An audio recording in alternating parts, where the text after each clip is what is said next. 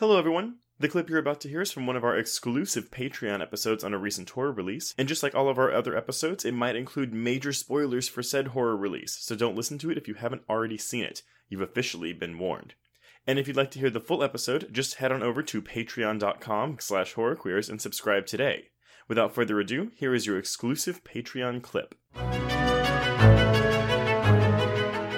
I think it also helps by having a very smart narrative decision about like when we meet Kelly versus when we are meeting other characters, because this is a relatively small film. There's less than 10 characters in the whole film, but what writer Adam York and Tommy Gushu do is they first introduce us to Sophie's mom, and she's so protective and concerned that you can feel the stiflingness in that house where Sophie just wants to get the fuck out of there and be independent.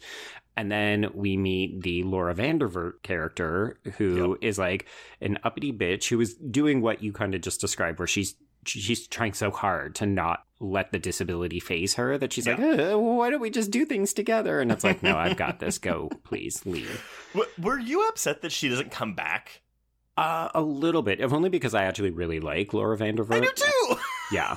So when you see her, you're like, oh, cool, she's in this, indie thriller. Of course, it's Canadian. Naturally, she would be. And then she just fucks off, and we never hear from her again. Well, because I knew it was her divorced husband the entire time. I was like, okay, sure.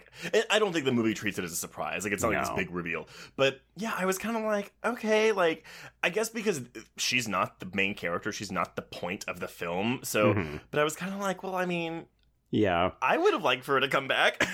Well, it's this funny thing. So sometimes Brenna and I will talk about stunt casting in YA films on my other podcast. And I kind of got that impression that that's what this was here. Like, Kim Coates, I think, is the big deal because he's such a recognizable genre figure. But then you also have Laura Vandervoort, and people know who she is, but the part is kind of a nothing thing. So you expect that she'll come back because it's a big star. So you're like, well, you stunt cast, but now I just want more of her. I'm sorry. Okay, so I know that we know who Laura Vandervoort is, but I know she's not actually a big star, is well, she? I was going to say, so you're saying, like, we all know who? I'm like, no, we have a bunch of listeners right now who were like, who?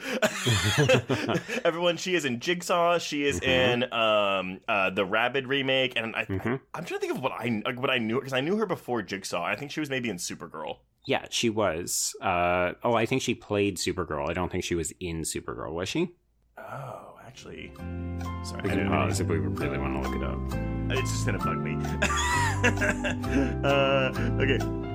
Oh, she played Kara in Smallville. There we go. Yeah. Okay. And I also knew her because I watched like all of that terrible Bitten TV show where she plays a sexy werewolf. Oh, but she was in Supergirl as a character named Indigo. I don't remember that at all, but that's clearly where I know her from. Okay. Yeah, that makes sense because Supergirl made an effort to bring back all the people who had played various incarnations, right? Oh, yeah, that makes sense.